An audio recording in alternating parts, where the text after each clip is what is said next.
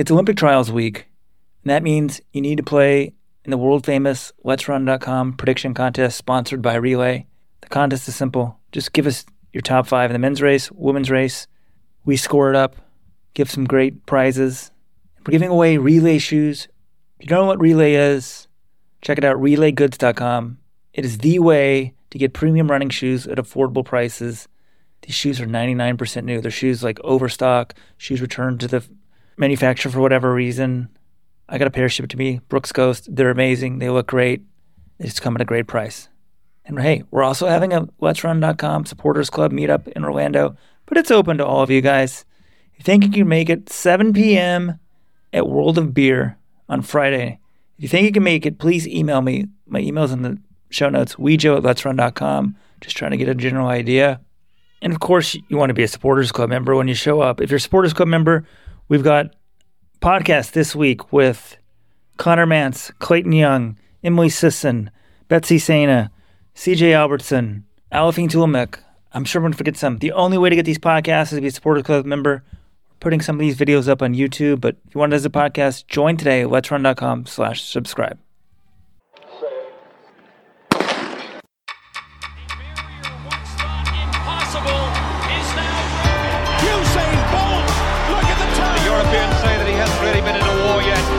Boy's got utter belief in himself. And somehow she's found the acceleration. Look at now. It's 2024. That means it's an Olympic year. Do you have Olympic fever, excitement? I sure hope so. It only comes around every 4 years. Well, in this case, 3 years. And we're only 4 days away before the first 6 or at least 5 U.S. Olympians are named for track and field in 2024. We're going to break down the trials in extremely great detail today. Also, looks like Japan's Honami Maeda is going to the Olympics after she broke the Japanese record on the weekend. Details about Jakob Ingebrigtsen's injury have come out. How worried should we be, particularly since 2 of his biggest rivals opened up strongly last week? And if you missed our Friday 15 show, we'll talk a little bit about the BU meet where Nico Young has broken 13, but no one from the OAC has. Message boarders are concerned. Is Dathan Ritzenheim the Nick Sirianni of track and field? All of that and more on today's show. This is LetsRun.com co-founder Robert Johnson, and welcoming you to Track Talk, the world's best track and field podcast.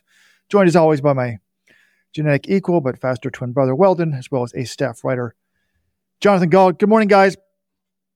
Hey, guys. Happy to be there. Or happy to be here talking about the trials. Happy to see you guys in person this weekend in Orlando. A rare meeting of the entire Let's Run Brain Trust on Saturday. Well, I'm Robert.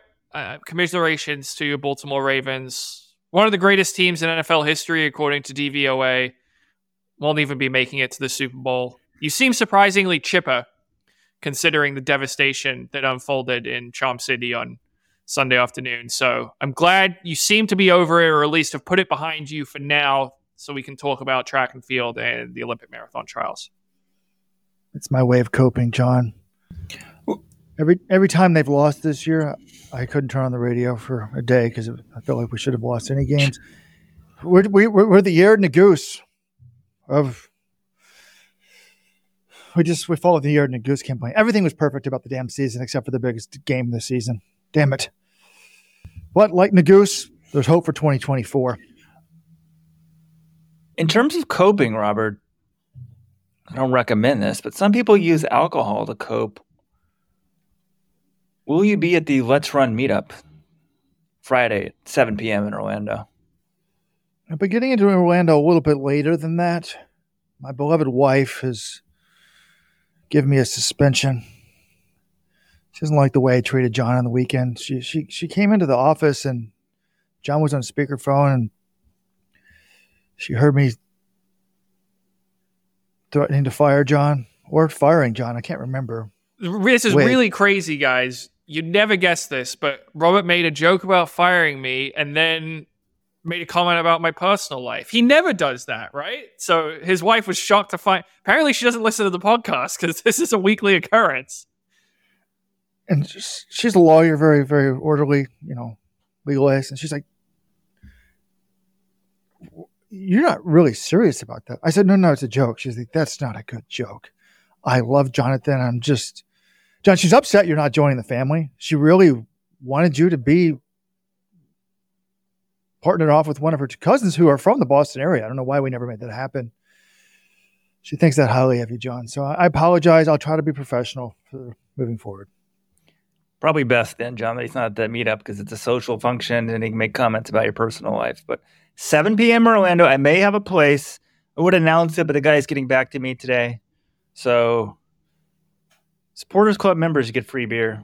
Everyone else, just show up. Whatever. We'll figure something out, maybe. Join the Supporters Club today. We will announce this like on the message board or on Twitter about where to meet up. I've gotten emails from listeners. There is going to be a Let's Run contingent in Orlando. They want to meet up, sink some beers the night before the race.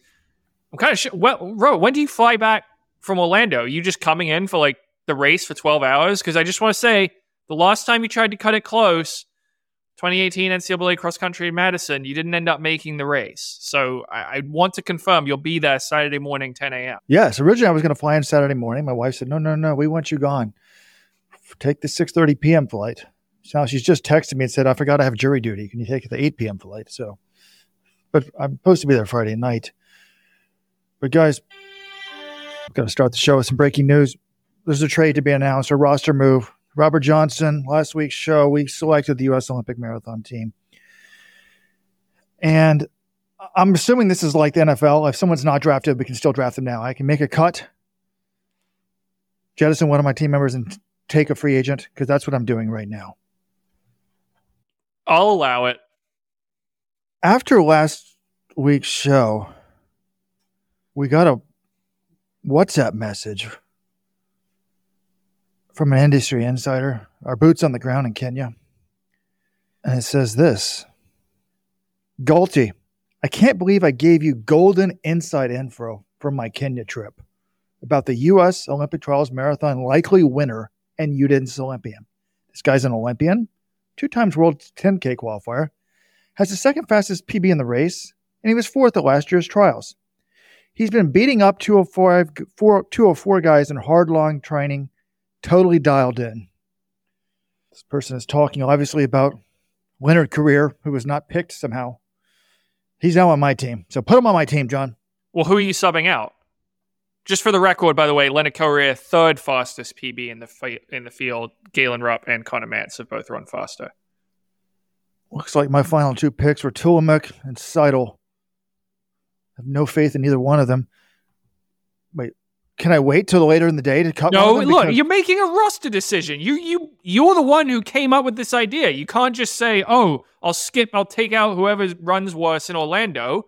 Make a call. No, you're talking to Tulamuk later in the runs, later in the day. No. You don't get to wait until we hear from the coaches and everything. We already had this draft last week. Like, come on, man. Who you want to add Leonard Career? Tell me right now who you're taking out. Guess I got to drop Tulamuk. That's your final answer? Seidel ran 2:23 last year. Tulamuk ran 2:24. That's my final answer. Okay. I'll put it through the league office. Alfine Tuliamuk has been released, replaced on Rojo's active roster by Leonard Career. But then I'm going against my own policy of having as many African runners as possible, hating on All-American board runners. May regret it. All right. Well, this works out nicer anyway, because Weldon and I both had nice balanced rosters with 2 men and 2 women, and you had 3 women and 1 man. So this is just neater for everyone. Anyone who missed our draft last week, it was a lot of fun. We went snake style. Everyone picked 4 athletes. We're going to score them afterwards. The teams were as follows. I had Betsy Siner, Scott Farble, Clayton Young, Sarah Hall. Weldon had Connor Mantz, Zach Panning, Kira D'Amato, Fiona O'Keefe. Robert had Emily Sisson, Galen Rupp, Molly Seidel, and Alfine Tuliamuk, now replaced by Leonard Career. Weldon, I think we got an email about this. I picked Betsy Siner, number 1 overall, and that was viewed as a controversial selection.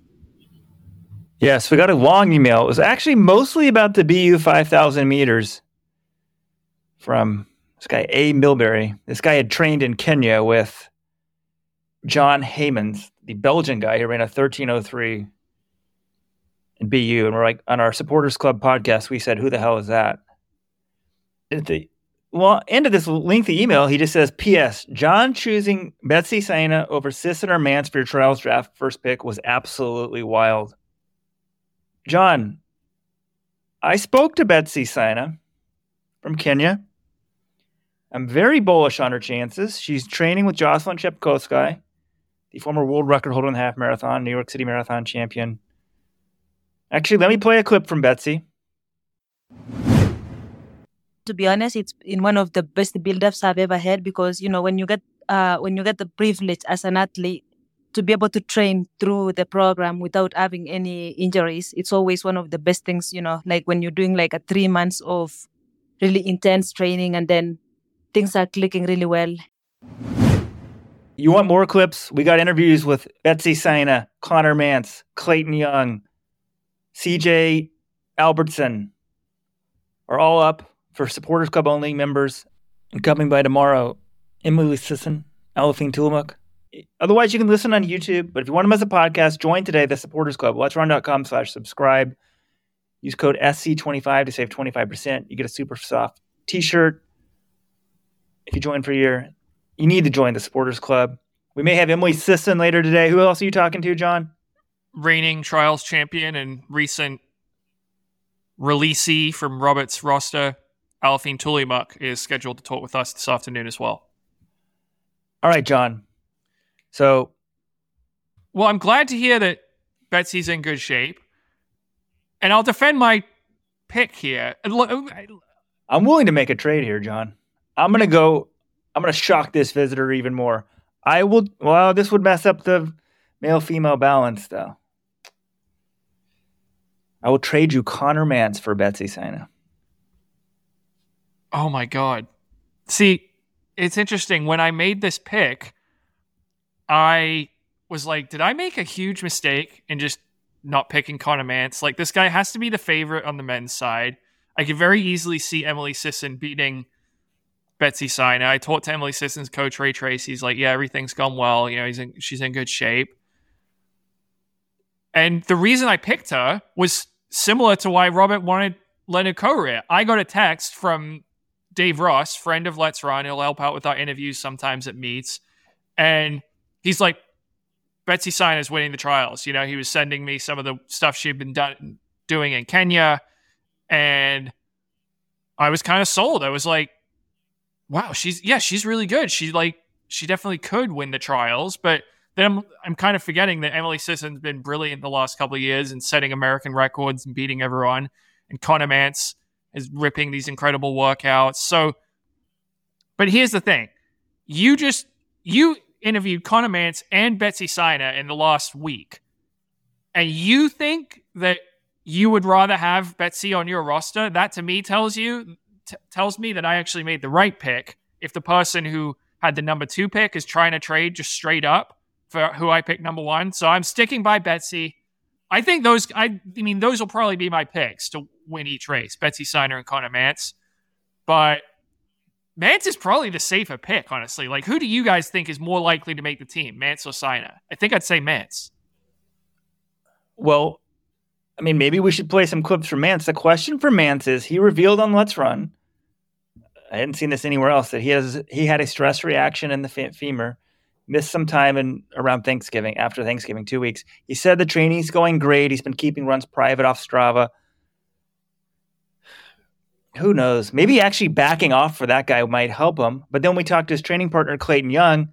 I'm all in the Clayton Young camp now. Like, I can relate to him. He gets his butt kicked in training. And he's doing, there's a workout now on the All Access YouTube right now. He loses to Connor Mance by 15 seconds in 1 rep, 3-mile rep. He was 13 seconds behind Mance in the Chicago Marathon. So I don't know. I can just relate to the guy. I can't call it NCAA 10K champion, a blue-collar runner, but I don't know. I just was willing to make the trade, John. Robert, the objective third party in this, weigh in. What's your take on this situation? If I'd had the first pick, I might have picked Mance because I view him as rock solid. I'm trying to avoid the wild card bad performance. But And Mance has never been to the Olympics. Cena has.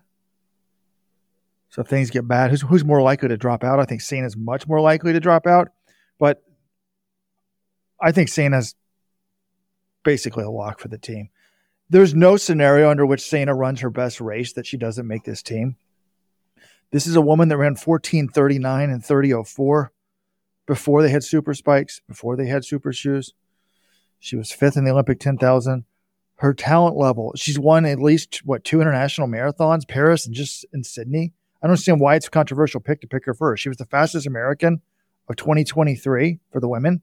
Like, there's no way she has her A game that's better than everybody else. I can see Mance running an A race and not making this team.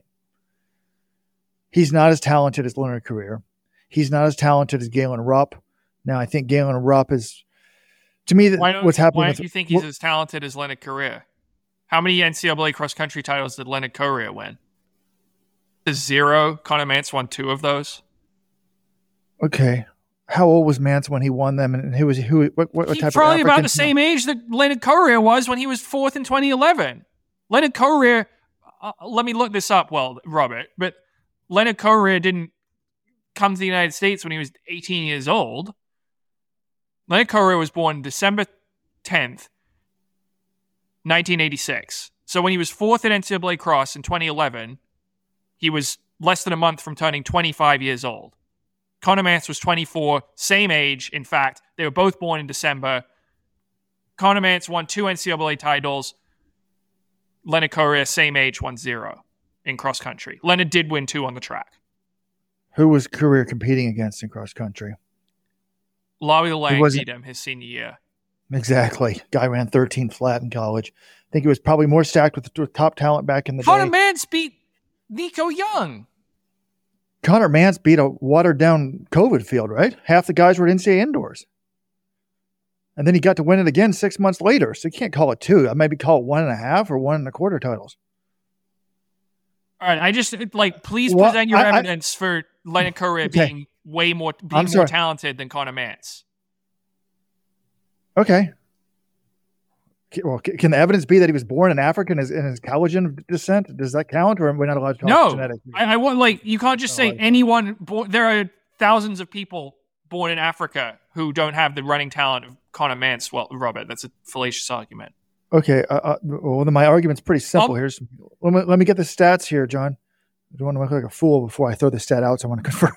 Yes. No, the stats are simple. He's run 27.0 in the 10K, pre-super shoes, which is faster than Mance. He's made an Olympic team and a world team on the track at the 10,000, which Conor Mance has never done. Those will be your arguments, not about where he was born or what tribe he's a member of. No, and also I was going to say, what did he debut in the marathon in? 2:07.56. So that was 10 seconds faster than Mance. Thank you. 20 seconds faster than Mance. But I view them as pretty similar talent levels, Robert. I'll say that. And Carrier is older and hasn't had the recent success, so... Right. And he's only run 27:20 actually on the track, but that was in 2017, so it was pre-super shoes. But it raises an interesting point in the sense of, well, we just put up an article on the homepage. You talked to Scott Simmons, who coaches Leonard Carrier, Paul Cholimo, 2-time Olympic 5,000 medalist, who will be debuting in the trials. And in his mind, 2:08.10 is not a hard number to go get. He thinks it's kind of elementary. I mean, the quote here is basically he's talking about going for 2:02.10, going for 2:08.10, even in warm weather. That's the only strategy for any of the 4 guys we have to make the team. And we're not the only ones in that boat. There's only 2 ways to make this team. Run under 2:08.10 and finish top 3, or 2:11.30 and shoot for first or second. But I don't think the second strategy is a good strategy. And I don't see any reason why someone like Paul Cholimo can't debut at 2:07. Leonard debuted at 2:07. Zohar Talbi just ran 2:06.39. Scott Simmons also coaches him. He's Moroccan. They're doing the same training. They're talented athletes. 2:08.10 isn't that high of a bar if you look at it from an international perspective. I agree with him. 2:08.10 should not be hard in this day and age for men on super shoes. I mean, it'd be like 2:10 back in the day, but it is hard. So I think it's great that he's talking big, that these guys appear to be in shape, that Chilima's doing well. I put in an Instagram request to try to talk to Career. I haven't heard back from him. So I haven't got to hear about Career other than the text we got from Boots on the Ground in Kenya. So, but what do we make of this strategy, John? I mean, you told me that Scott had told you this, and I just am like, to me, that's, well, we can talk about the weather, but let's pull up the later weather forecast. But if I was in this race, it needs to be, well, in all races, I don't want to be the one pushing the pace. I don't want to be the one setting the pace. I mean, what did we learn from Kipchoge? Sub 2. You sit in the pack and you leech on them.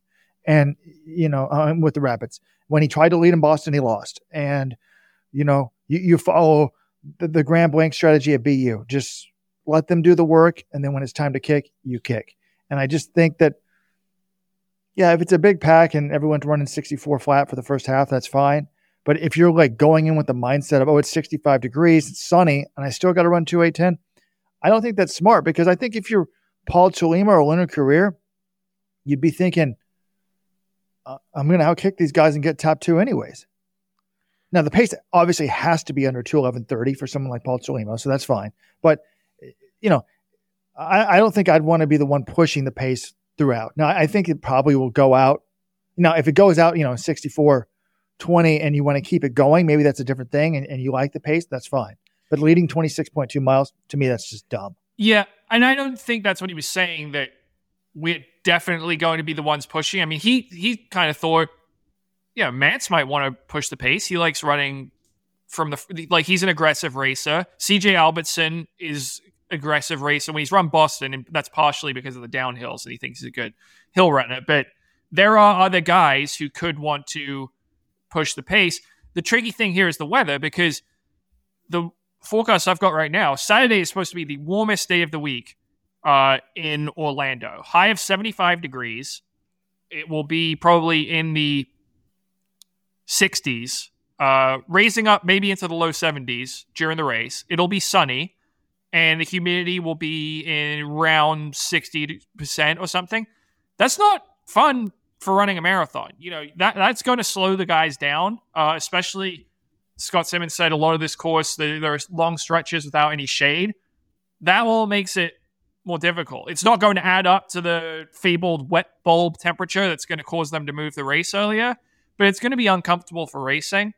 And if you're a guy who's never run a marathon before and you're going out there and you're just trying to run 2:08:10, I mean, that's not going to be easy. I feel like if this was like a marathon project environment where we've got perfect conditions, everything's going to be set to run fast, you got pacemakers, I would say makes perfect sense why someone like Chilima would want to chase the 2:08:10. But this one, I'm kind of with you, Robert. Like, run under 2:11:30. Even if you finish third in 2:11:10, you've got a pretty good shot of making that team.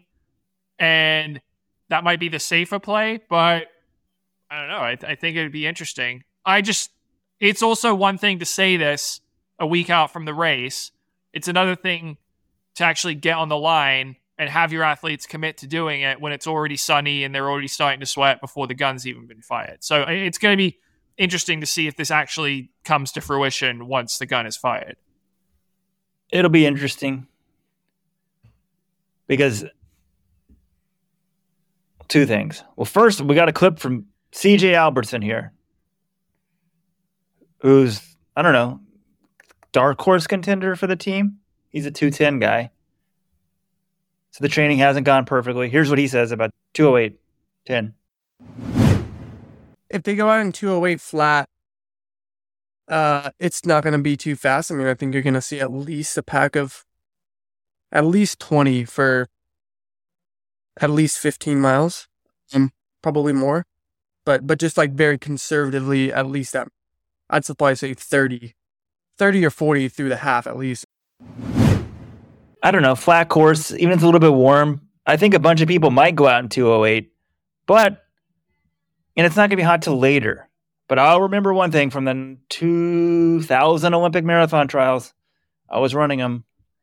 Back then, the standard you hit it was 2:14, and, well, we had one American actually get it. But the course was ridiculously hard in Pittsburgh, very hilly. And Todd Williams, who was ridiculously good back then, top 10 at World Cross Country, when there was one race, the day before the race, he's like, I guarantee it no matter what, I'm on the pace. I don't care. It was really hot. I don't care how hot and hilly it is. I'll be on that pace. We roll through halfway. I look to my left, and I'm like, oh, there's Todd Williams. And there was guys ahead, trying to run the pace, and they didn't hold up. So you got to adapt to the conditions on the day. But I think 64 for the first half in today's era on a flat course, when it's 60s at the start, I guess it depends on how sunny it is. I see that happening, actually. But maybe we should refresh people's minds about the qualifying, because I was sort of operating, John, all along that America was going to get 3 spots, but I guess it's really not guaranteed at this point. And that's how a lot of these athletes are viewing it, including Conner Mantz and Clayton Young. Right. The U.S., it's funny, like I was having lunch with my parents over the weekend and my sister, and they were thinking about watching the Olympic marathon trials. And they're just like, so the top 3 are on the team, right? I'm like, well, maybe this year, it is for the women's race, almost certainly. Yeah. In case you haven't listened to any of our podcasts, we have discussed this at length the last year. The situation is the U.S. has unlocked 2 spots thanks to Conner Mantz and Clayton Young running under the Olympic standard of 2:08:10 in Chicago last fall. What that means is they can reallocate those spots to anyone who has run under 2:11:30 on a record-eligible course during the qualifying window, which is most of the contenders. Scott Fauble has not done that, but you would think to finish in the top 2 or 3 in Orlando, you would have to run at least that fast. Obviously, Chelimo hasn't done that. It's his debut. The third spot, the first 64 spots in the Olympic field are basically selected right now, January 30th, when the rankings close. The U.S. is not going to get a third spot because they don't have 3 people in the top 64. But the final 16 spots, the field is 80 athletes. The final 16 spots are awarded at the end of April based on the Road to Paris list. Right now, the U.S. is in good position. Scott Fauble is 69th, so he would have to drop by 12 spots to fall out of there. But there is still the chance other athletes from countries who don't already have 3 people could run faster and bump him down. Some people could raise their world rankings and bump him down. There are some universality places. It doesn't seem like that's going to happen. So the most likely scenario is third place will be on the team as long as they've run it to 11:30, and they'll just have to wait until the end of April for that spot to be confirmed. But it's not guaranteed. Look, this weather thing is interesting to me. It's gone up just in the last day. When I was talking to CJ Albertson yesterday, it looked like it was going to be like 58 at the start, mid 60s at the finish. Now it's going to be like low 60s at the start, 70 at the finish. That to me is getting up there.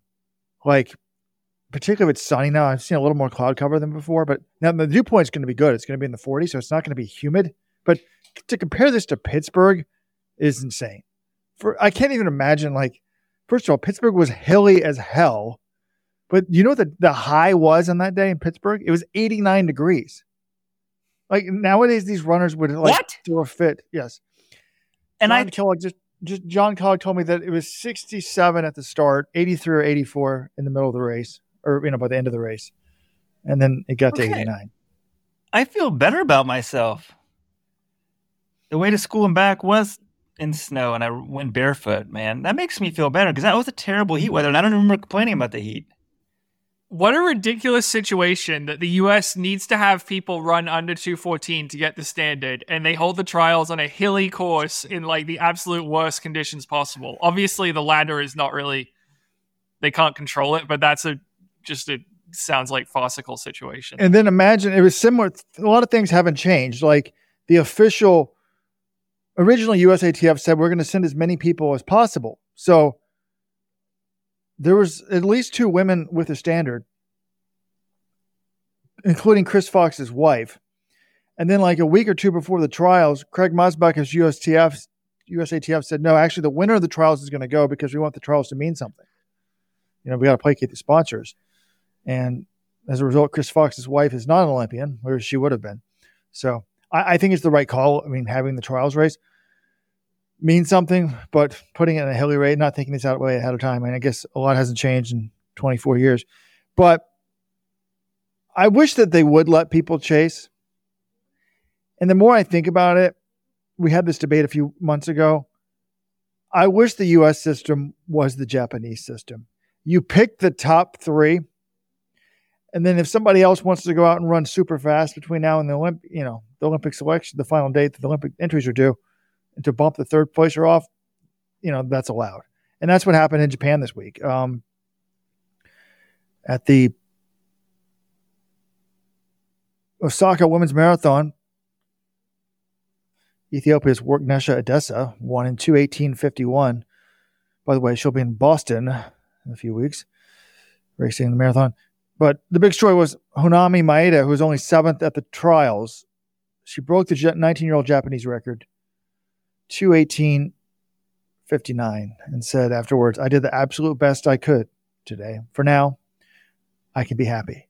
And I love it, like the for now. Like someone else can go out and run faster than her and knock her off. Now, the problem with the U.S. is there's not really, you'd have to have the trials like in the winter. And then there's no big spring marathons in the U.S.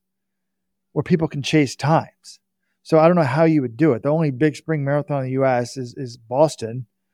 It's downhill. It can be wind aided. Would you just say a top 3 at Boston does it? Or do you just hope for the rain gods? It's kind of luck of the day if you get the wind gods, I mean.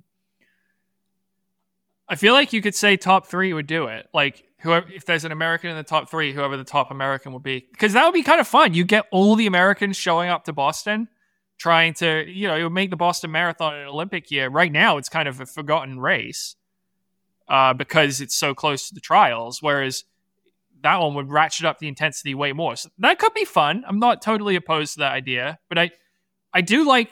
What used to be a cut and dry top 3 across the line is on the team. The finality of it was appealing, but we don't quite have that this year, though. What time do you have to run under in Japan to bump somebody? It's a national record. Is that the time? To steal the 3rd spot, it's not the national record, at least for the women. You had to run under 2:21:41 for the women or 2:05:50 for the men. And it has to be done at a major domestic marathon. Okay. Well, we knew if there was a Japanese record this week, Robert was going to talk about it. So you've given your shout out. Congrats to Honami Maeda. I thought it was pretty cool. Brett Lana tweeted out a photo saying like it was the national newspaper. It was a front page story.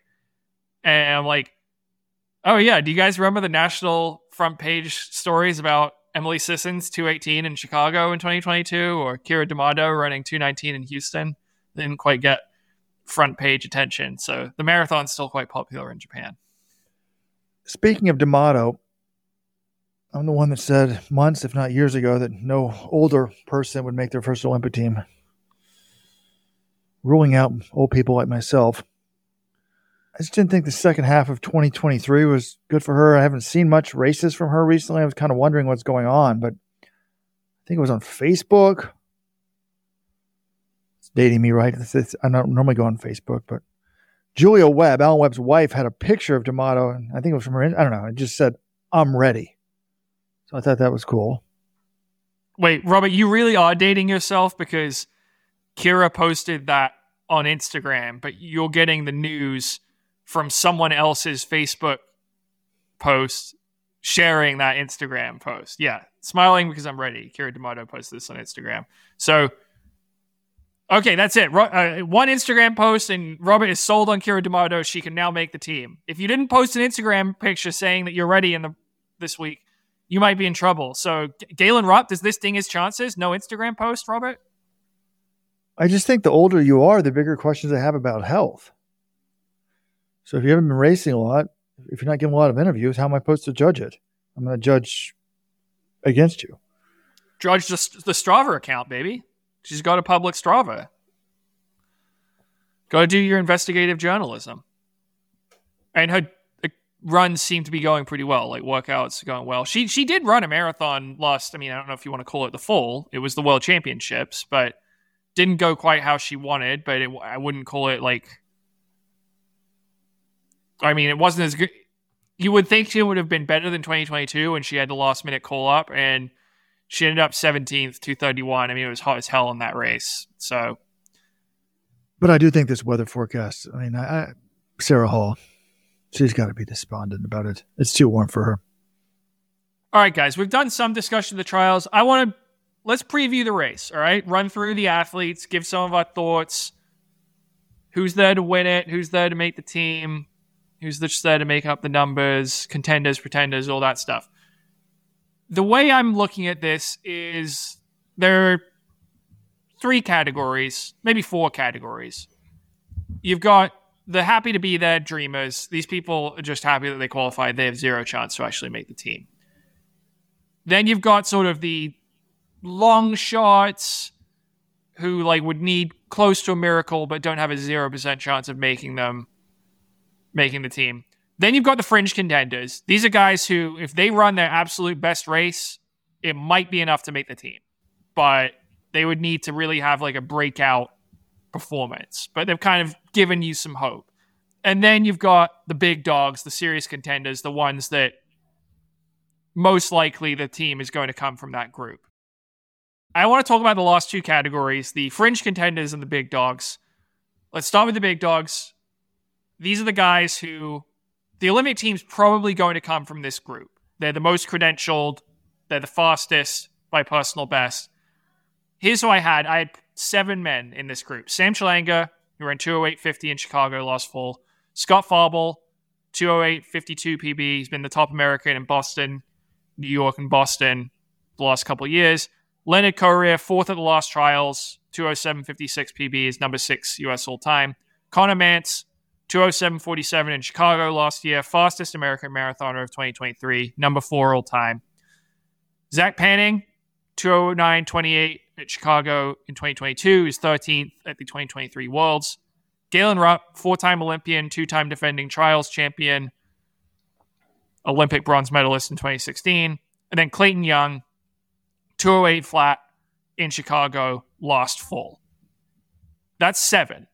Do you guys agree with that? Should anyone be booted out of the big dogs, or do we need to add anyone in? Well, yes. I'm adding Paul Chelamo in there. Now that we know that he's serious, now that we know he's training for the marathon. I've seen him run well in the heat before.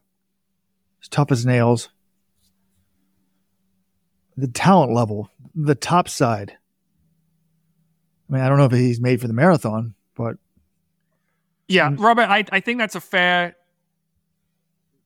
argument. I have one. My debate was, does Sam Chelanga belong in the top contenders category? Because his marathons until last year were absolutely awful. He'd run 4 marathons, he'd never broken 2:15, but then in Chicago he ran 2:08.50 and was 2 seconds behind Galen Rupp. So, that's pretty darn good, and you also get extra points because it was the closest race to the trials. It shows he's been in shape recently.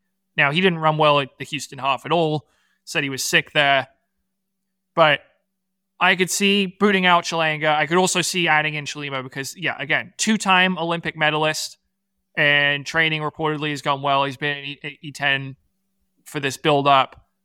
I don't think it's out of line to add him in to the big dogs because it wouldn't be a shock if he made the team to me. Weldon, are you happy with the group we have here? Does anyone stand out to you? I think it's a good way of looking at it, John. I think there's one major name missing from your fringe contenders. Well, I don't know. But we haven't gotten there yet. But if we're talking about potential, I don't see Shadrach Kipchirchir on your fringe contenders. The guy's nearly a 27 flat, 10,000 meter runner. I'm aware of that. I did consider including him. Weldon, tell me the last significant runs Shadrach Kipchirchir had. He ran 2 mediocre marathons last year. I'm not sure what they were. I was looking it up. I think his debut at the New York City Half a couple years ago was all right. So the New York City Half Marathon in March of 2022, he ran 61:16. He also won the U.S. Cross Country Championships that year. He was 4th at the U.S. 20K in the fall. And he was 5th in USA's on the track. So not a bad first half of 2022. The reason I just didn't include him is he was 24th in his debut in New York in 2022.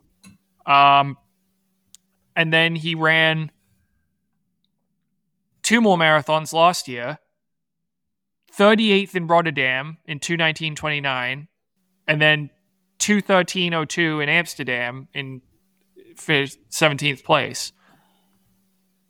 Now, I guess the argument for him would be, look at what Sam Chelanga did. He ran 4 bad marathons, and then finally had a breakthrough. You could make that case for Kipchirchir, but I was just like, at this point, like 3 in a row, I just kind of wrote him off. So maybe you could add him to the fringe group.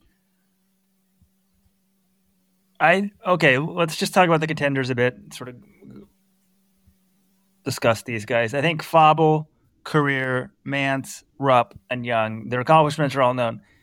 I think we all take for granted that Zach Panning is in there, and a lot of people, I think a lot of outsiders wouldn't put him in there. I know he's a 2:09 marathoner. That was in 2022. Last year at Worlds, 13th place, 2:11. I mean, it was ridiculously hot.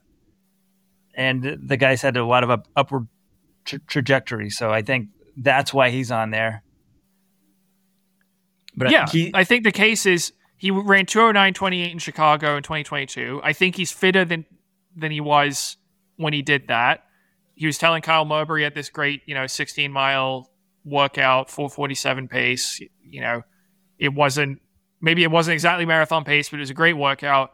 And, we can't say we overrate workouts, but when you add it into what he's done the last 2 years, 2:11:21 in Budapest, it was much harder for that race than it will be for the trials. If you take like a minute off of that, so say it was worth a minute or 90 seconds, it's like 2:09 high, 2:10 low. If he does that in the heat of Orlando, could that put him on the team? Yes. So that's why people are treating him as a contender. I still think he was way overpicked in the draft last week. Yeah, Weldon took him 5th overall. That's curious. So he was off the board before Fauble, before Young. I would agree with that. I think both of them have a better chance to make the team than Panning. But I do think I think he belongs in this big dogs group, and he's got a legitimate chance to make the team. I took him before Young. Wow. Yes, I was looking at my picks. On paper, your teams are much better. And, I mean, now Elifing Tulamik's on there. I may pick her up, but we'll debate there. So, as we said, talks with Connor Mance and Clayton Young are available for Supporters Club members. Join today. The other thing I found interesting is Sam Chelanga has been doing some of the training with them. And John, you also have an interview up now on the homepage about the debutantes, but also which includes Chelimo. But in the process of that, you talked to Chelanga's coach, quasi-coach, Scott Simmons. And then I'm like, wait, I thought he was training with Mance and Young. So what's the deal there, John? Yeah, the situation is that Chelanga is part of that American Distance Project WCAP group based in Colorado Springs, or was until about January. And then for the trials build-up, Korir, Kipchirchir, and Chelimo all went to Kenya. Different parts of Kenya. I think they're training with different groups. But they all went to Kenya for their build-up. Chelanga did not. He stayed in the U.S. with his wife and his kids, and didn't want to do his build-up alone. But most of his training partners, the marathoners, had all left for Kenya. So he thought, okay, what if I train with Clayton Young and Connor Mance? They're not that far away. They're based in, obviously he'd have to move to Provo for a little bit. And he asked to join the group. And Ed Eyestone, I talked to him about this. And he's basically like, look, I was fine with it, but I told my guys, Young and Mance, you guys have to be okay with this. This is a serious contender to make the team. You're going to be competing against him for a spot on the team. Are you guys okay adding him to the group for this build-up? And they said they were. So essentially, Eyestone said, look, I'm not going to be like, basically, these are the workouts Connor and Clayton are going to be doing. You're welcome to join them. I'm not going to be drawing up a separate training plan for them. And by and large, Chelanga was just happy to have someone to train with. So he was with them for most of these workouts. Not everything. They went to Orlando for about a week, he didn't go on that trip. The week of the Houston Half Marathon, he was doing something different because he was running that race and they won. But he has done a lot of that training together for this build-up. And it's been a lot of iStone workouts, not Simmons workouts for this build. I'm trying to come up with an analogy for an equivalent to other sports, and I don't think there is one. This is so unique to running that somebody would do this. Like, we're going to take in the rival, help you train. I mean, at some point, if you're a full-fledged member of the group, you're not a rival. You're sort of like, yeah, it's an individual sport. I want to beat you, but you're part of my team. But instead, it's like, hey, we're going to bring you in here. We hope you do well, but don't beat us. I mean, it's sort of crazy. It's a cool story. I wouldn't do it, I don't think. All right, we need to talk about Rupp. It's kind of crazy. We haven't discussed him that much. If he makes the Olympics, this will be his 5th Olympic team. Among U.S. men runners, only Abdi Abdirahman has done that before.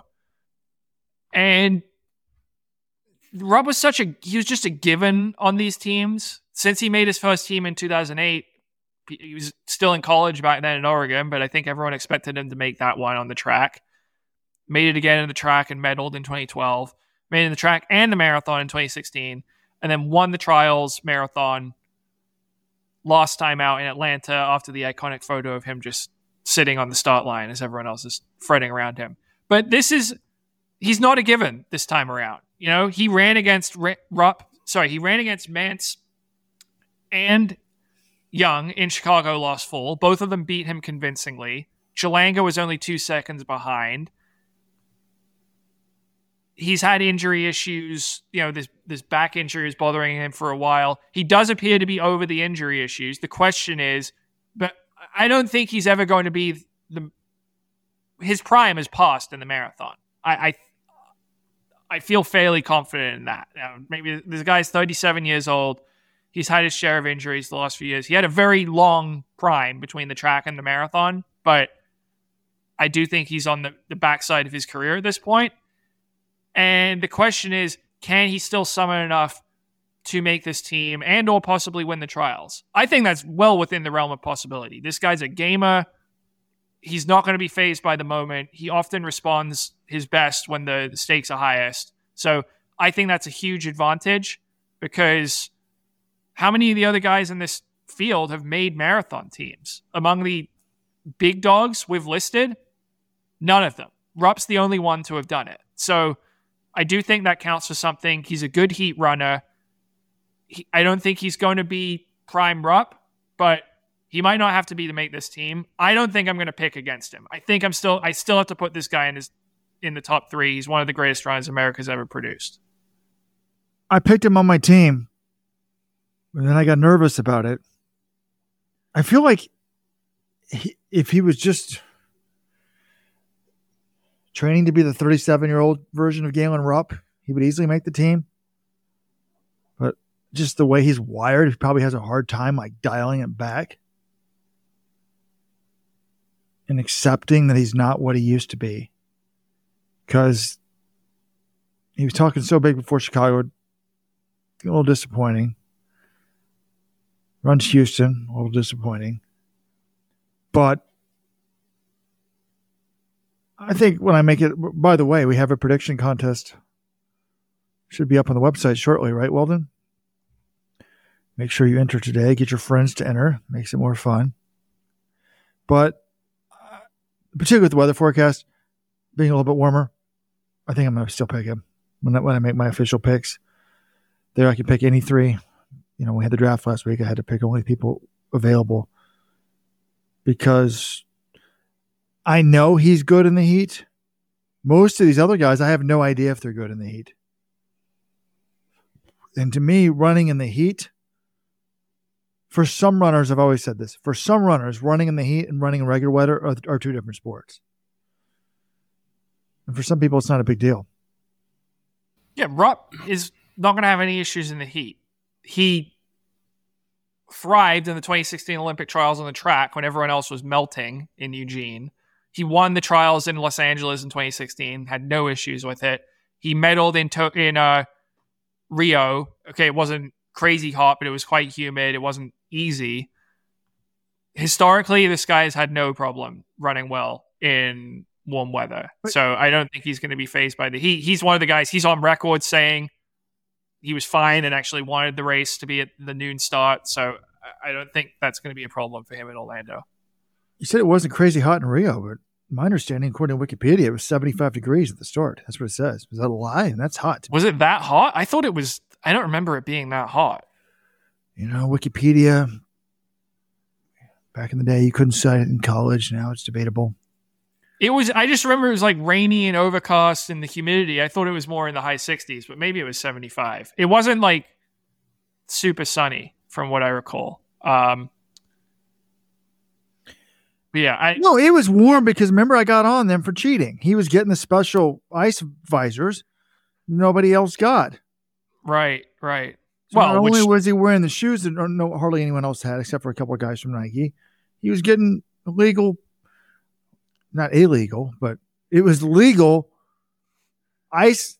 For those you don't remember, if you're 20 years old and don't remember 2016, at the Olympics, Salazar looked up the rules and got permission to hand out a frozen cap at every water station. Everybody else was dying in the heat, and this guy's got like air conditioning on his helmet, on his head. I mean, one man's view, one man would call that cheating. One man would say that was good preparation. So I don't know but yeah, I don't remember anyone else in the field having that. Okay. Let's also talk about Scott Fauble, because we don't have an interview with him on the site. He politely said he's not going to be doing media this week until the press conference on Friday, and then he'd be happy to talk to us then. Robert, your long-standing pick, maybe since the last trials, I don't know when you got in this corner, but you've been on it for years, is that Scott Fauble will not make this Olympic team. You've been very clear on this. I'm not really sure why. He's one of America's best marathoners. He consistently finishes as the top American in Boston and New York. Do you still feel he's not going to make this team, and why? What's the case against him? The case against him? It's simple. It's the same case for Zach Panning. His ceiling is not that high. He's a good domestic U.S. guy. Top American, so what? A lot of the Kenyans and Ethiopians drop out when they can't get top 5 in Boston. Well, this is, as far as I know, there are no Kenyans and Ethiopians in this race on Saturday. Zach Panning works his way up, runs a smart race, and is 13th at Worlds. And man, that was super damn hot. Good for him, but a lot of the top guys don't give a hell, and they don't care if they're not, medaling. So I think he's a B plus guy, and he often runs, his A race. But his top end is, he's run. Let's count these up. 1, 2, 3, 4, 5, 6, 7, 8, 9. 10 marathons.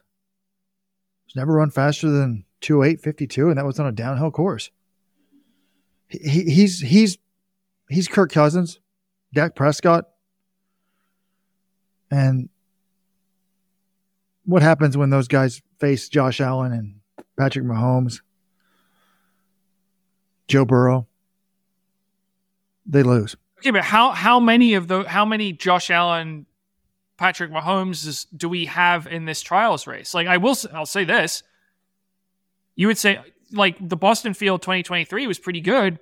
Scott Fauble was the top American. He beat Connor Mantz in that race because Mantz did not have his best day, and Fauble did what he always does. He ran him down. He ran a smart race, and he got pretty much the most out of himself. I think, like, am I sure Leonard Courier has run one great marathon, Robert, all right? 2:07:56 in his debut. What since then? Like, 2022 in New York, he got smoked by Scott Fauble. You're in 2:09:31 in Paris last year. I'm quite confident Scott Fauble could have run faster than that. I'm not convinced that Leonard Courier is just, oh, wow. If he's on his game, his best marathon is definitely better than Fauble. I'm not convinced of that. Like, who do you think is, like, on their A game is better than Fauble? I would say maybe Mantz, though Mantz lost head-to-head last year. Maybe Rupp, but at this stage of his career, like, who are the guys who are clearly better than Scott Fauble, more talented. Certainly Mance. Who's better than Fauble? Certainly Mance. I mean, Fauble was good in college. He was 12th, but Mance is the NCAA champion. Rupp is getting older, but I still think Rupp's A game is better than Fauble's A game. And then I would say Leonard Career for sure. And when I get I'm not getting a text from somebody saying that Scott Fauble's taken down 204 guys in practice like I am with Leonard Career. And now, admittedly, I don't have like three guys that jump out as way bigger talents. I would say Chelimo. But I don't know how. I mean, there's a lot of wild cards with Chelimo. Could Fauble make the team? Yes, he could. Of course he could make the team. A good way of putting this, John, maybe this is what the serious contenders are, is like, who could actually win this race? I mean, as John said, like it's I mean, there's a reason we only have two guys under 208.10. In the big scheme of things, these guys aren't that good of marathoners. Let's not fool ourselves, right? So Connor Mance has put up the time. I mean, Clayton Young's getting drilled by him every day in practice. I can see what he could win. He's run faster than everybody else. Zach Panning's on the upswing, so we like that. Career's got the engine. Fauble's Mr. Consistent. But there's holes with all of these people. It's not like there's like five superstars in this race. Good point. It's interesting. Who could win it and who could make the team? That's an interesting way. I only think there's about, if you're asking me who wins this race, I'd put, that's tough. Mance, Rupp, Career, Chelimo. And then, to be honest, I'm just going with, I'd probably, if you're asking me for other people to pick, I'm going with like random African dudes, like African born guys, like Tshome McConan, which is crazy. The men's field is kind of shallow, to be honest. It's not shallow. It's just the top. Like it's. All right. Let's move to the fringe, what John calls the fringe contenders. We got CJ Albertson. Podcast out with him now for Supporters Club members. Mr. Consistent, 50K world record holder. Tshome McConan. Back in the day, this dude, Richard from Ethiopia, ran 60:02 and a half. He's only run 2:10 in the marathon, but he did that this past fall. Elkanah Kebet. He's run 2:10 in Prague, 4th in New York in 21, but that's, watered field. Matt McDonald. Princeton alum. He was up there at the last trials. He was the Atlanta Track Club guy at the time now. Is he Hanson's now? He's BAA now. Ran 2:10 in Boston in April, beat Connor Mance in that race. Nico Montañez.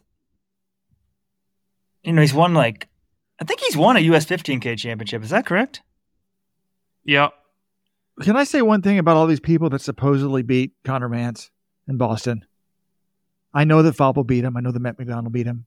But Connor Mance's race was so much more impressive than theirs. He was running with the leaders and stuff like that. And then he faded. Got beat. So, in the trials, if he runs with the pack, runs with these guys, he will beat them. Well, that's the interesting thing about the trials, right? Because you don't have those really elite world-class guys at the top. So you're not going to have someone like Mance who is going to be trying to run with them, or Albertson who's trying to run with them. And you don't have, like Fauble, what does he always do in these majors? He sees the pack break away because they're going a little too fast. He hangs back because he knows he can't quite hang at that pace. And then he runs people down because he gets the most out of himself. This race, you would imagine, Fauble's going to have to do things differently. He's probably going to be up the front the whole time. Maybe he hangs back and tries to run people down. But the reason I like him is because he's consistent and because he usually capitalizes on other mistakes. He doesn't really blow up that often. He had some fueling issues in Berlin that stopped him. But anyway, the other fringe contenders, Joel Reichow, 2:10 in Chicago, lost 4. Bias Mbasa, just ran 60.45 in Houston, was the top American in that race. Jacob Thompson, former Let's Run podcast guest, reigning U.S. half marathon champion. Then Futsum Zainal Selassie, who has improved quite nicely. He won his debut at CIM in 2:11 in 2021, then ran a 2:09 4D PB in Rotterdam last spring, and then last fall was 2:12.09 top American in New York in 10th place. So anyone I'm missing from that group, or is there anyone who stands out to you from the names I just read off? Yes. Shadrach Kipchirchir missing, as we discussed. Joe Rykow? I had to go look him up. Sorry, no offense. He was 20th at NCAA Cross, and he has run 2:10. And the way this field is, if you're a Joe Rykow, seize the effing day, dude. Get yourself on the team because this is your chance to be an Olympian. So prove me wrong, buddy. I mean, the name that stands out to me here is CJ Albertson, because I feel like he's the closest to being in that next group. This is a guy who has split 2:09 on a treadmill marathon en route to a longer distance. 2:11s, he has no problem running that. He ran 3 2:11 marathons in the span of 5 weeks this past fall. The problem is for him, I feel like he's on the verge of having a big breakthrough. Like, he's run well in Boston before. He was 12th in 2:10.33 this past spring. He was 13th in 2022 in 2:10.23.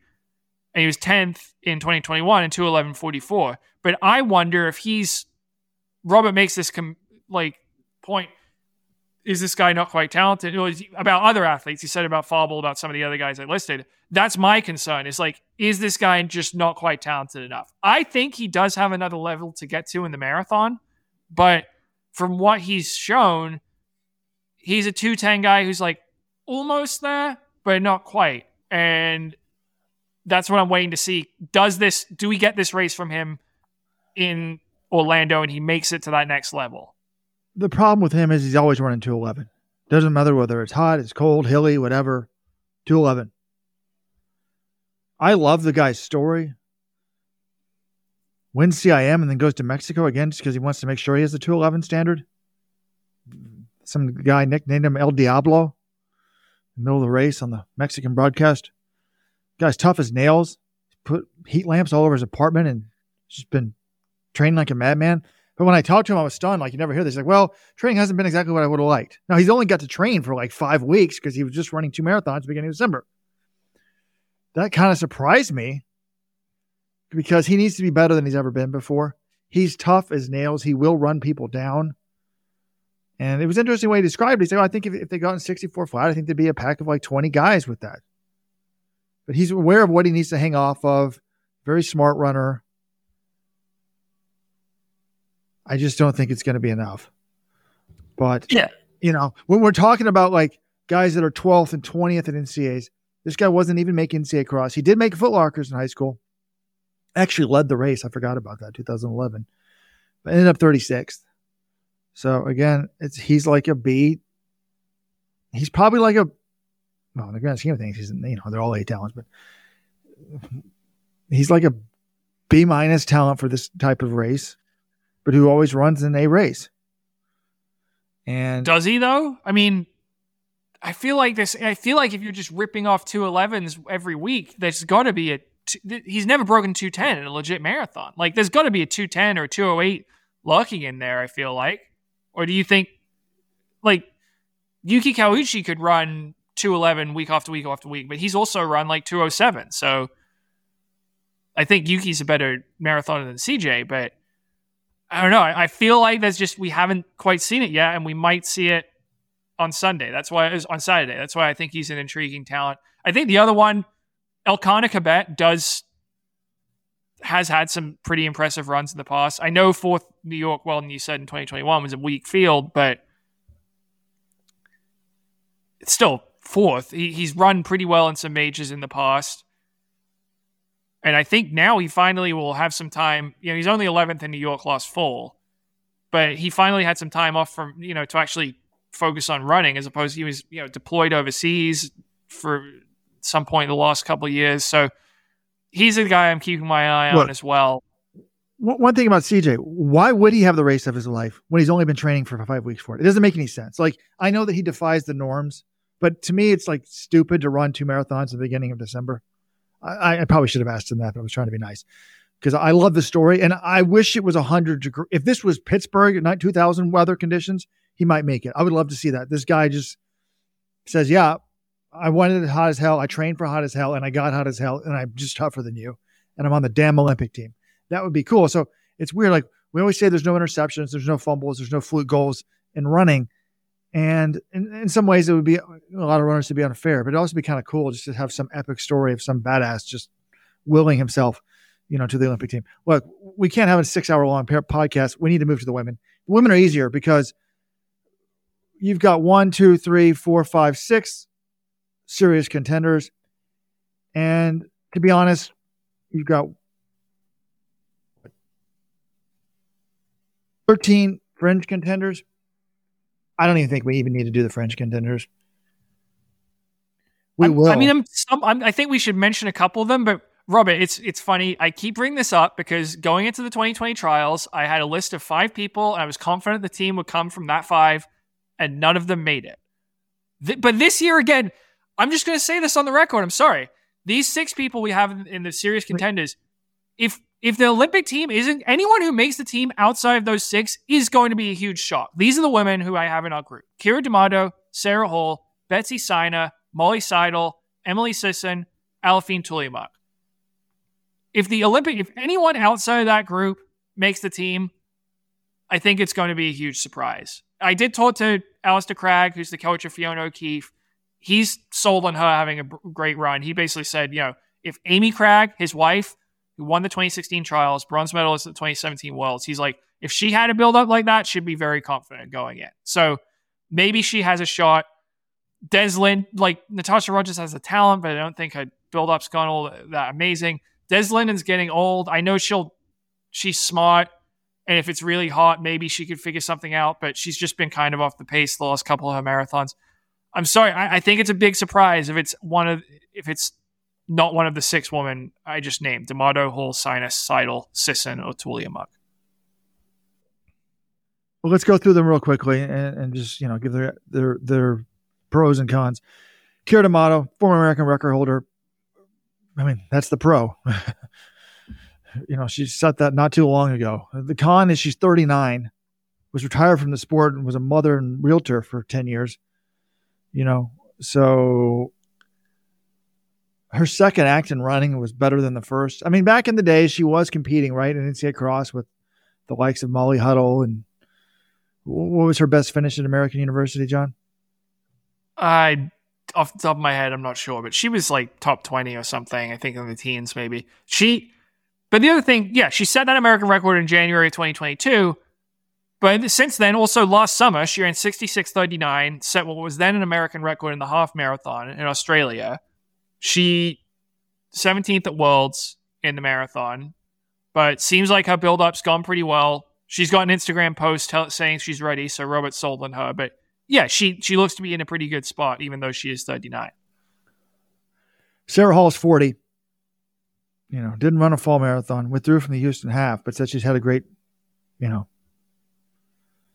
5 months of training, right? Yeah. I just think, Hall is really, she's similar to D'Amato in some ways except she just didn't have the break. She's been continuously running, moving up from the 1500 at the trials all the way to steeple 510. Now we're in the marathon. Found her event in the marathon. But she's 40. I don't think she was a former London marathon runner-up, but I'm writing her off because it's too hot. She's never done well in the heat. Mid-60s for her. I would rank her behind all of these, contenders anyways on their best day. Wouldn't you? All of these others on their best day. I think you have to. Probably. I mean, since second in London in 2020 is an amazing run. But the 2024 version of Sarah Hall, probably. Anyways. Betsy Sina, we already talked about her on the podcast. 14:39, 30:04. Just won in More Sydney. recently, 221 in Tokyo last year, then won Sydney in hot conditions in 226. Has been training with Jocelyn Jepkowski, who's a London and New York City marathon champion. Training's been going very well. So, big talent who's run some good marathons and has run well in the heat. My only concern is maybe she's overdone it. She's upped the mileage. I forgot what was some massive amount. Was it 140? And, if she bombed, I'm thinking she's going to be better than ever, but maybe she overdid it. We'll see. Molly Seidel, Olympic bronze medalist, made the team last time in her debut, gets the bronze, and then kind of really struggled with eating disorders and whatnot. I was wondering if she was going to fade away like Jordan Say did, but no, resurgent 8th in Chicago, PB 223.07. Haven't really heard a lot from her. Weldon's trying to read her Instagram post and see if there's some flowers that one of her sponsors gave her. What did it say in the note? So I think we're going to try to reach out to her coach, John Green. But if she's healthy, obviously she's one of the best people in the world. Major contender. Emily Sisson, the current American record holder. Didn't do great at Chicago, though, John. Well, I told her coach Ray Tracy about this. Like, she went into Chicago last fall, was not trying to run an American record again, but wanted to have a good race out there, obviously. She ran 2:22.09. She was still the top American, but had a side stitch the last 8 miles. And the way Ray Tracy framed it to me, I kind of agree. He's like, look, that was a good thing for her because she showed the going got tough. She had to deal with some adversity with that stitch. She still held it together well enough to get there. And sometimes you have to do that. I remembered Shalane Flanagan, 2016 trials in LA. Her body was starting to shut down. Like, it was really hot. She was really starting to feel it in the final miles. She pulled it together. She suffered through it and made it onto that team. And I think that's good for Sisson because if you look at some of her other races, a lot of them are sort of, she's got a male pacer. These are record attempt type stuff, whether it's the Houston Half Marathon or the Chicago Marathon in 2022. Chicago 2023, she had to tough it out and grind it out. Sometimes you have to do that to make an Olympic team.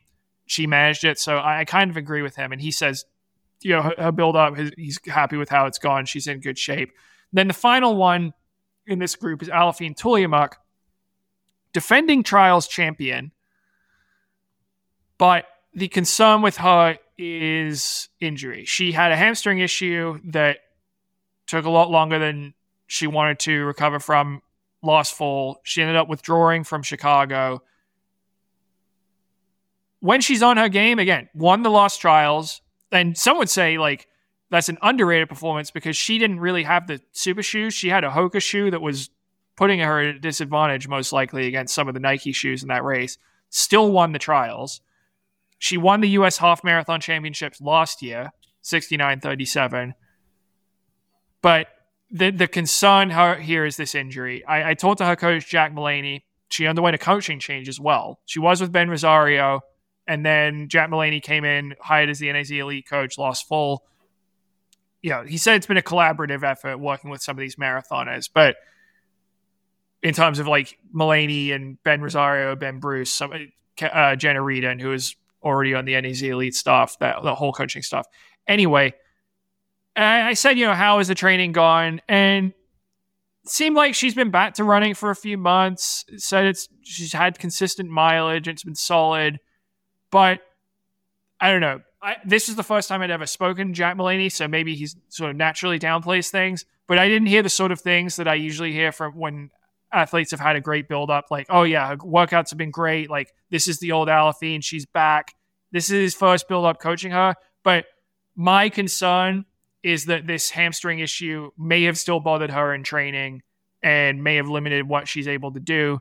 And going up against some of these other top women, that really could be a problem.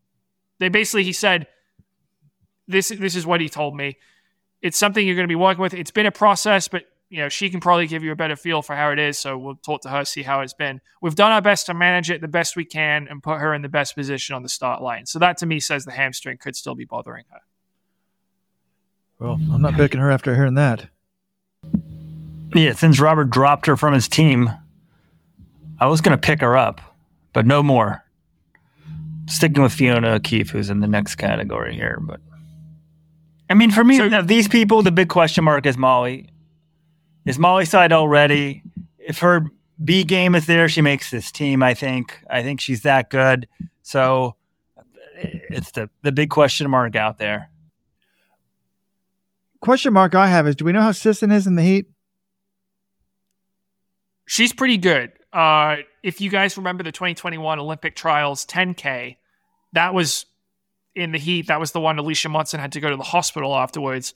Emily Sisson just destroyed all comers in that race. Obviously, it's not a marathon. I'm not sure if she's run a super hot marathon, but Ray Tracy doesn't think the heat will be a problem for her. I think she lives in Phoenix or something. So she did much of this build up in Phoenix, has been in Orlando the last month. It's interesting. I think the team's definitely coming from there. And, originally I was saying, I think if a French contender makes it, it's much more likely to happen from the men than the women. But I actually could see it happening from the women because, we have 6 serious contenders. If 4 of them have an off day, someone opens up a spot for somebody else. And I could easily see, I'll make the case for off days. Kira D'Amato, almost 40. Sarah Hall is 40. Betsy Sena, overtrained in Kenya. Seidel, always hurt, eating disorder. Emily Sisson, my only concern with her was how is she in the heat? Because I was really disappointed in her. Molly Huddle was just dropping out in the hills last time and was wondering how tough she is. But I remember she's tough as hell. I think she's made for the marathon. Look, to me, Sisson and Sena are my locks. And then Tulimak, I think she's injured. So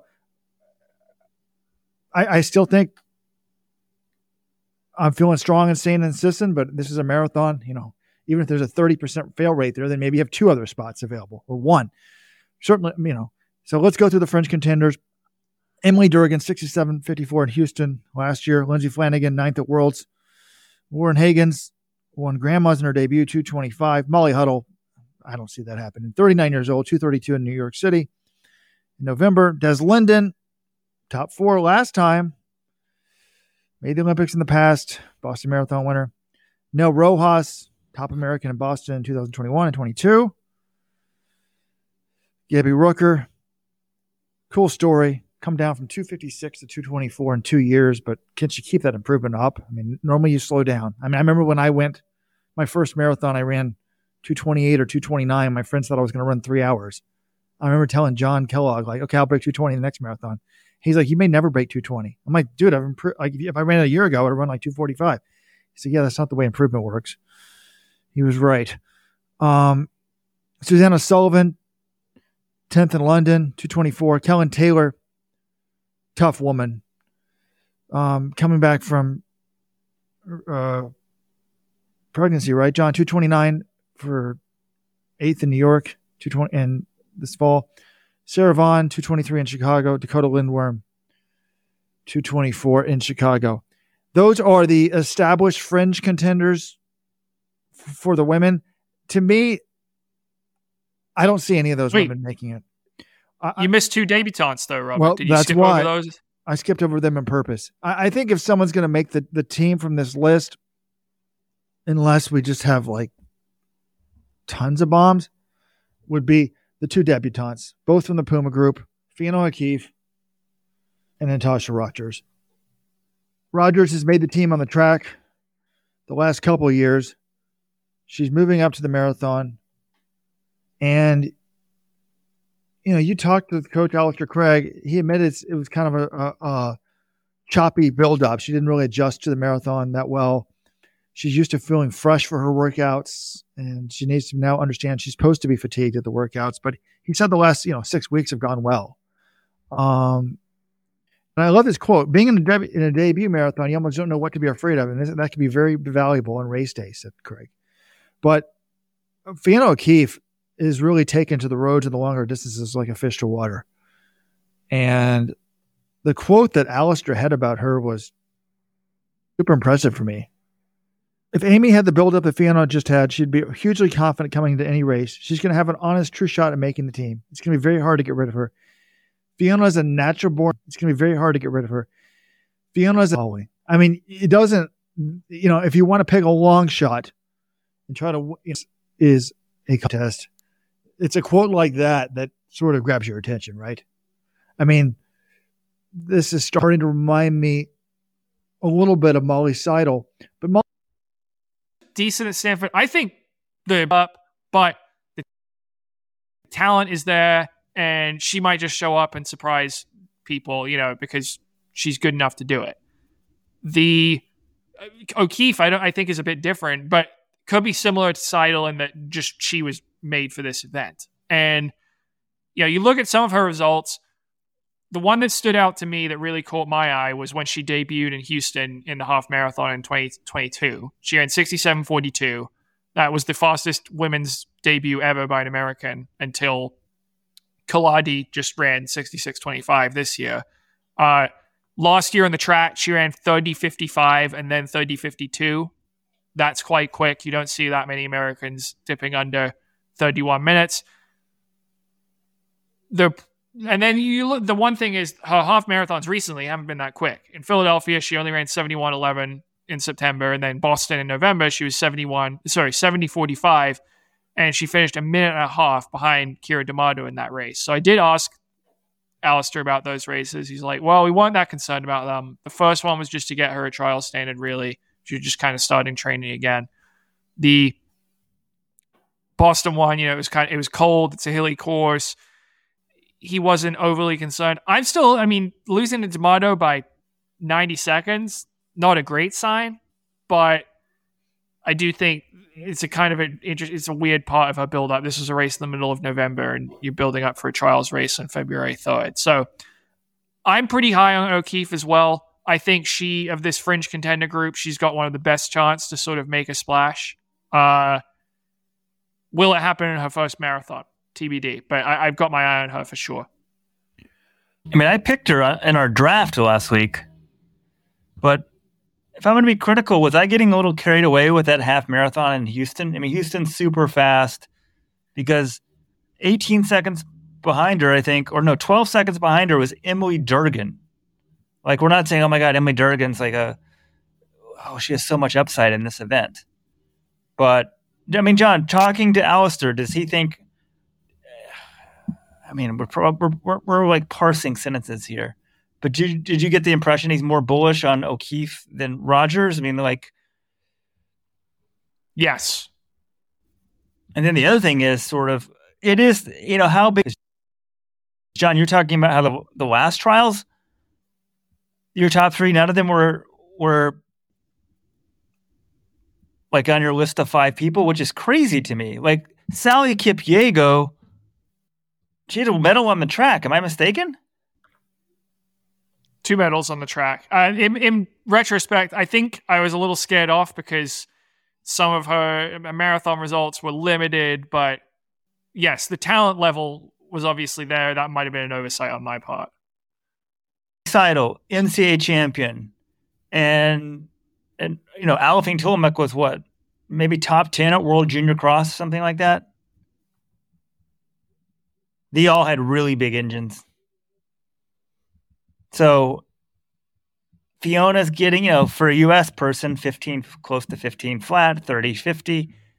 Yeah, I think the upside is bigger than, say, Emily Durgan or somebody.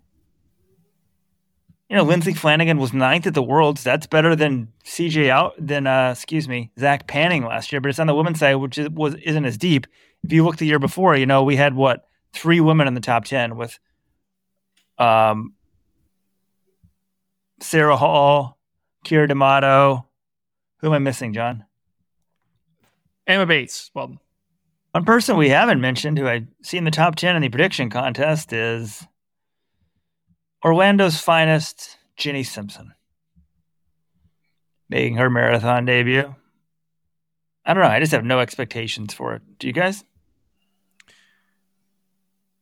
I'm interested to see what she will do. I really find it hard to think she'll make the team. She ran 70-30 something to think she'll make her 10K road races weren't all that to indicate she would make this team, but she is Jenny Simpson. She has 4 medals on the track. We have seen women move up from the 800 to become good marathoners on the world stage recently. So I don't think it's going to happen, but I want to see what she's capable. I'm curious to see what she runs. Yeah, it's amazing we've gone almost over an hour and a half without mentioning her name, but I just don't think, I think it's like, I don't want to say a money thing, but I've just never thought she was going to be good on the roads. She's never shown any indication she's going to be good on the roads. And Michael Sandrock, author of Running with the Legends. God, I love that book. Back in high school and college. It's like just a compilation of best workouts ever from stars. I'm thinking of doing a similar book, College Coaches. But he caught up with Mark Wetmore, her coach, an article for Boulder's Daily Camera. And these quotes weren't, to me, well, Wetmore's kind of understated, let's be honest, but I didn't jump out, oh, things are amazing. Here's the quote from Coach Wetmore. This is all new to Jenny. She was primarily a 15-meter runner in her track career, so this is completely different. I can think of no single workout that is instructive, but I have been impressed with her complete willingness to switch gears in her thinking to marathon volumes, long runs, types of workouts, zero hesitation. She's going to only race the distance, only half the distance, so we can only attempt objective speculation. I would imagine she can be in the top 10 if nothing goes wrong. And there's a big difference between top 10. It's like NCAA cross. 10th is pretty far away from first and normally third. So, John, flash me back to 4 years. Who were the women that you were certain were going to be on the team that didn't make it? Well, Sisson and Huddle. Sisson and Huddle. Jordan Hesse, who only a year earlier had run very well in Boston. Like, that wasn't a crazy thing at the time. Sarah Hall and Des Linden, who was fourth in the trials. We had a group of underdogs that included Kipyego and Tuliamuk. I'm looking to see if Molly Seidel's name was mentioned at all in this article. Best of the rest. Here is our quote. It would be a humongous upset if any of these women made the team, but I'll mention them here just in case. And I mean, the only thing she ran 69:35 at the Houston Half and was debuting in Atlanta. There was very little to indicate Molly Seidel was going to be an Olympic bronze medalist in the marathon, but we did at least get her name in there. As for O'Keefe, it's concerning to me that her PRs, at least in the half, are slower than mine. Now, I wasn't made for the marathon. I think I would have struggled to break 2:20. All right. That's enough talk, I think, for the marathon for now. Come back on Friday. Weldon and John will be at the press conference. We'll get to be able to talk to the few people that we haven't talked to or read about. So we'll have the scoop on everybody. We will be making our official top 3 picks. Those will be separate than our... Maybe I shouldn't reveal them because then I'm not going to win the prediction contest. But I don't know, maybe we'll do a live show. I think that makes sense, a live show, because the press conference is like Friday, about 24 hours before the race. It's going to have a limited window. So, and William Weldon will be in Orlando at that point. So yeah, let's plan on that. So what time is the press conference? 10 a.m. It's actually at 11 a.m. We'll have a specific time, but plan for somewhere around 1 p.m. Eastern time on Friday for that live Friday 15. Of course, you can get it as a podcast if you join the Let's Run Supporters Club, letsrun.com/subscribe. Speaking of Supporters Club, on Friday's show, we went live Friday night and talked extensively about the Boston University's John Terrier Classic, where the big news was the men's 5,000 meters kind of was a little bit lame in the sense of we were debating like early in the week, could the world record fall? Then we heard that the people just wanted to get the standard and there was no A heat and B heat. There was 2 kind of A heats. You kind of had the OAC athletes in one heat and then the Mike Smith athletes in the other heat, right? Or the Flagstaff athletes in the other heat, kind of is the way I would describe it. And, you know, a lot of guys picked up, 11 people picked up the Olympic standard of 13:05 in the 2 heats. Edwin Kurgat won heat, first heat, 12:57.52. Adrian Wilschott, 12:56.76. Was the second heat. To me, that was huge for Hoka NAZ Elite coach. I mean, again, this guy was such a no-name, and now he's my University of Portland.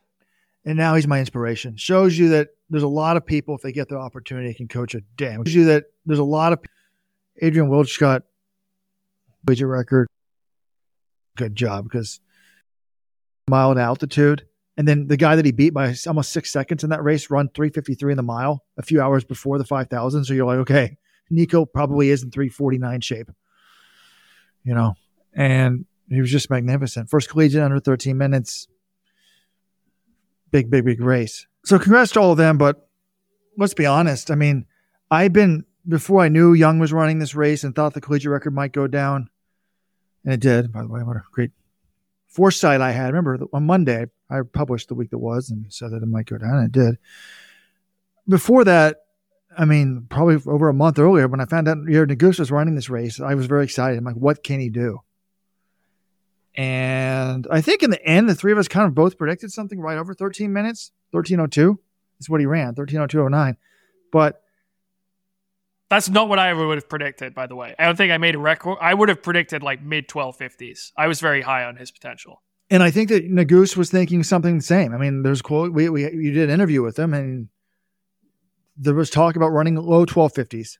So, and Naguse wasn't the only OAC guy that I think disappointed from what most people were expecting. Joe Klecker doesn't even get the standard 13:06. Now, Morgan McDonald did run 13:07. That's pretty good for him. He's been injured. Mario Garcia Romo was terrible. Barely broke 14, 13:57. Jonas Rice.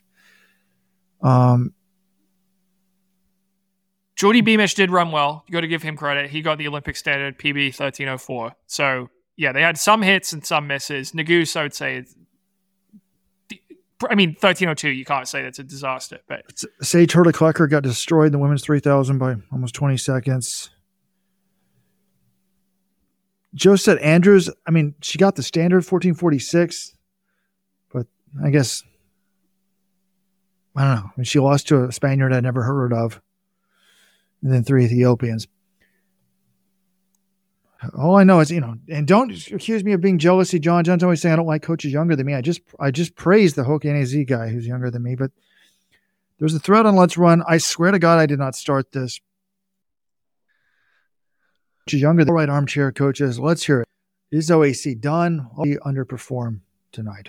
To be honest, though, it seems like a hallmark, Rojo. No one cares what shape you are in the end of January. As long as you're healthy and building, it's fine. For Naguse, he actually told you, John, afterwards, he thinks he's slightly ahead of where he was last year. We'll find out in Millrose in the mile. Yeah, I'm not writing anyone off after a race at BU, which is basically a glorified time trial meet.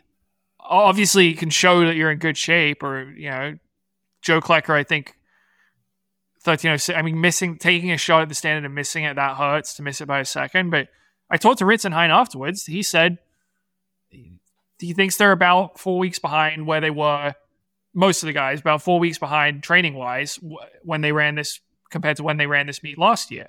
He's not worried about it. Thinks they'll be ready to go at Millrose. I don't think, some of the guys, obviously, Mario Garcia Romo had an awful race, but maybe this guy's a 1,500 runner. He's not a 5K runner. Klecker 13:06, it's not what he wanted. It's not a disaster. You just got to get back, do some more work. So what's the Nick Sirianni comparison you have here, Robert? You want to make some analogy to the Eagles coach? But also, what are the horrible performances? I said beforehand that Naguse wouldn't break 13 minutes. He didn't break 13 minutes. So Klecker ran poorly relative to him. Jordy Beamish actually did better than we expected. So maybe I'm just like to be a contrarian no matter what the situation, but no, the horrible performances were Jonas Reis ran 13:32, Mario Garcia Romo ran 13:57, and then you would say Klecker failed his objective. 13:06 is not a horrible performance. He didn't get the standard. Jonas Reis, is he even in the group? Who is this guy? Or is he in OAC Europe? No, he's in the OAC group. He's Swiss. Is he new? think he's been with them for a year or two, but he's run 13:07. So he was going for the standard here, and he didn't come close. There's an interesting post on the message board from supporters club member Peach Pit. And he's got an interesting thing. Like, there's this thread just harping on OAC. But hey, when you have a great year, like an amazing year like they had last year, people are going to nitpick. It's the same thing with the Philadelphia Eagles. That's what I'm going to say. They were amazing last year. They made the Super Bowl. They outplayed Kansas City, should have won the Super Bowl. This year, they're kind of getting by in fumes. Somehow are 10-1, then they just implode. I don't expect that in running, because running's a talent-based thing. And, you know, it's hard to have everybody go off at the same time. But this post by Peach Pit is like, well, no one's talking about Mike Smith. They actually, both groups, they were in two different heats, kind of had similar nights. For OAC, Clucker and Jonas had bad nights. Beamish and McDonald had really good nights. Year was good, but not mind-blowing. Mario was really bad. On the Coffee Club podcast, Ollie Hoare said his college coach, I think, told him that about the 1/3 rule, which is that 1/3 of the athletes will always have a great race, 1/3 will have an okay race, and 1/3 will have a bad race. OAC followed that rule to a T, for whatever that's worth. Compare that to Mike Smith athletes. Nico obviously had the race of the night. Abdi Nur, right? He missed the standard, right, John? No, he got the standard. Abdi Nur is basically like what Nagoose. He did his job. He got the standard. Not an amazing run, but 13:03 PB. Yeah. Nur had an okay race. He qualified. Wasn't contending for the win. Kincaid ran 13:50, which is pretty awful. But he also had two college kids run 13:16 in the open heat. I remember when Tyler Day ran the NCAA record of 13:16. And yesterday, Mike Smith had 3 kids run faster than that on the college team. And Colin Solomon also won the mile in 3:53, which might have been the second best race of the night. So if you limit to just the 5Ks, Mike Smith had 1 great race, 1 okay race, 1 bad race. That also follows the 1/3 rule. Weird. So cool post, Peach Pit. Yeah, I don't think there's too much to read anyway. I'm actually concerned about Nico Young. The fact that he said he hasn't been running to you, John. He's got a knee injury. I'm amazed that he's been able to run these last 2 races. If he's not healthy, he will not be a factor at the trials. And he needs to be healthy to run a 10,000, which may be, if he gets the standard there, that's a good way, to make the Olympic team. I know you got to get out of here, John, because you got an interview with Elifine Tulimak. Defending trials champion, Elifine Tulimak. Yeah, the one thing I'd say about Nico Young is I'm sure Mike Smith knows this as well, but look, he got his great performance. Like 12:57, that's amazing.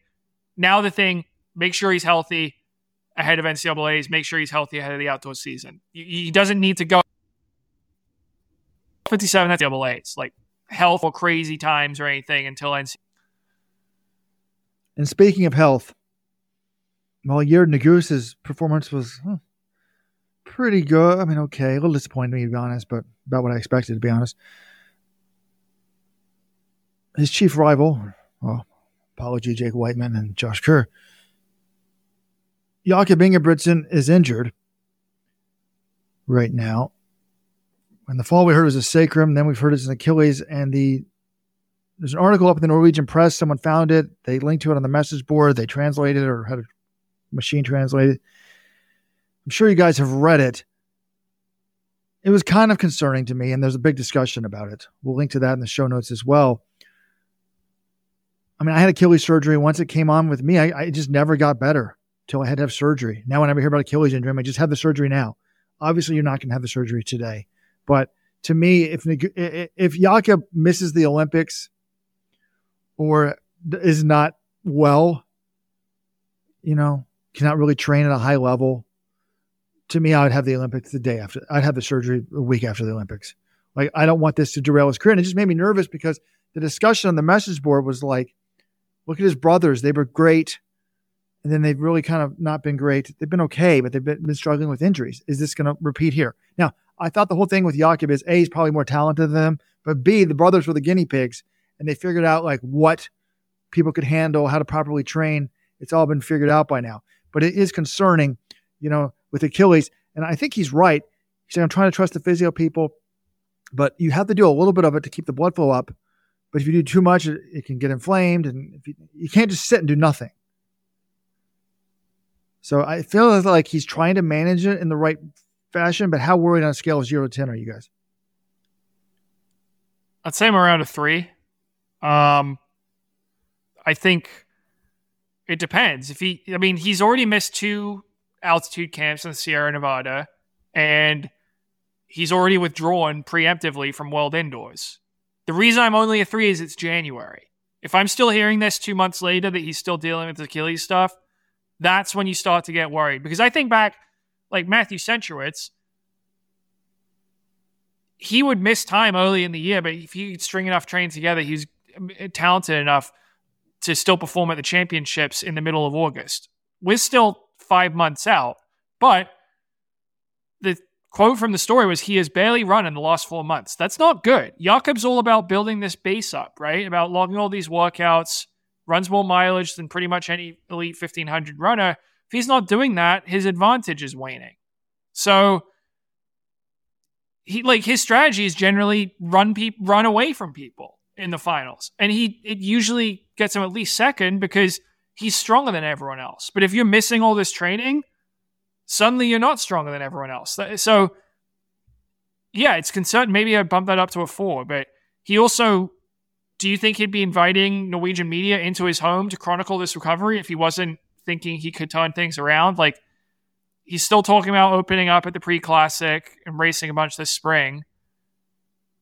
But yeah, it's creeping up in the concern meter. I'm at a 6. I hope. Hey, they should get on the phone and call Caitlin Toohey, Parker Valby. Let her fly out there, give him advice on how to cross train. So it is concerning to me. And speaking of Matthew Centrowitz, I said on this very podcast almost 2 months ago, after he ran 4:03 in the road mile of Hawaii, I hated to say it, but stick a fork in him when he's done. We've got further confirmation of this. Did you guys see this? He ran in Washington. Now, first of all, he ran in the B heat at Washington, and he ran 3:59 in the mile. He's finishing 6th in the B heat of the mile. We just confirm now it's done? Like, I hate to say it. It makes me sick in my pit of my stomach. I know he's a big talent, John, but he's not making the Olympic team. What do you mean confirm he's done? He's 4 seconds faster than he was in the road mile in Honolulu. And you've forgotten everything we've seen. How many times has Centro had just these god-awful openers, and then he's suddenly able to bring it up? He's in contention. Like last year, do you remember he ran a 4:06 mile on February 23rd in Melbourne and ended up running 3:36 and making the US final. So he's actually well ahead of where he was at this point last year. 2021, he made the Olympic team. He ran 3:40 for 1500. That's basically a 3:59 mile on March 6th. And then he ended up finishing second at the trials, almost beating Cole Hawker and running a 3:49 mile that year. This is not a guy who needs a long time to get in shape. Problem is, he's 34. He's not 24, but I'm not writing him off of this is an annual tradition that he runs a bad mile race in the winter at this point. Well, those stats make me feel a little bit better, but he's 4 years older. That's what I would just say. Or I guess 3 years older only. And while Ingebrigtsen is struggling, it's worth noting people are going to get mad if I call one of these guys his biggest rivals. But if there's one pro that I could coach and think I can make a difference with, it's this guy, Samuel Tefera. Guy won World Indoors. He's actually won 2 World Indoors in the 1500. Beat Jakob last time, John. He opened up his season at the Astana meet, Kazakhstan, the first World Indoor gold meet of the year, 7:33.80. PB and world leader. You know, he's actually the former world indoor record holder in the 1500. I don't know how he's so bad at the outdoor 1500. I just think Ethiopian coaches are not used to coaching that event. Move to America. I will coach. Hell, I'll coach you remotely, buddy. If you gave me one pro reclamation project, it would be him. Because if his age is to believe, he's won 2 world indoors, but he's still only like 24. Is that right? World indoor year Tefera is like Olympic year McCluffy. It's like they just pop out. Oh, this guy's fit again. Must be a world indoor year. Like, he won the last 2 titles. And now, I don't remember him doing anything last year. But no, it's a world indoor year again. And guess who's in shape? Samuel Tefera. So that's who Yared Nuguse has to be concerned about at world indoors, is Samuel Tefera. Yeah, he won it in 2018 when he was supposedly 19 years old. 2022 as well. John, he's also pretty good in 2019. That's when he ran the 3:31.04 Den world record. And the other guy that ran well last week, having trouble remembering his name despite his accomplishments. It's here. See what he did, John? It was a quick. What distance did he race? I saw he just ran a fast time. I don't remember what it was. Meet in France, 3:51.91 world lead in the mile. But more impressive than that was he won by like 2.6 seconds. So they're doing well. Jakob's nervous. I love the 1500. Can't wait. All right, guys. John's got to go, so I think we should go too. Join the Supporters Club today. Look at the Bonus Friday show. If not, catch it live. All right, everybody. BetterRunningshoes.com. BetterRunningshoes.com. Stay tuned to the message board or the homepage, Twitter, for the Let's Run Trials meetup. It'll be on Friday night in Orlando. Weldon and I will be there. Maybe Robert, if we're hanging out really late, but he's probably not going to get there in time. And grab a beer. We'll celebrate running, talk about stuff on the podcast. It'll be a lot of fun. Enter the prediction contest. We now have a sponsor, guys. During the show, I picked up a sponsor. Sponsored by Relay. It's a place. You can get 99% new running shoes. I got them shipped to me the other day. They're amazing. Just like, like somehow they get returned to the manufacturer or something, or the box is wrong or something. I was sent some Brooks Ghost. They look amazing. But in the prediction contest today. And Supporters Club, because you're going to get you want to hear from Emily Sisson as well. See you guys Friday.